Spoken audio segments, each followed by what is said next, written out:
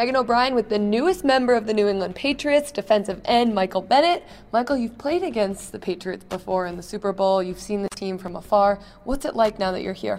It's all about winning. I think everything about the organization is about team first, and it's just about, doing what we need to do to get to where we want to go as a group, and I think I love that. What did he tell you about the Patriots when your brother was on the team? He loved it. He loved it, but the fact that he loved it made me hate it.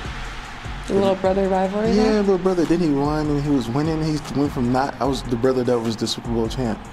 And then he took that from me. He just took it. Michael, you've been with several different teams throughout your career. What's this process like when you join a new team and getting acclimated to the new coaches and the new culture? The greatest part is the opportunity to get to talk to coaches and see how many coaches admire you from afar, and now to have the opportunity to be able to talk football and just talk about winning and talk about life and just talk about different philosophies that they live by.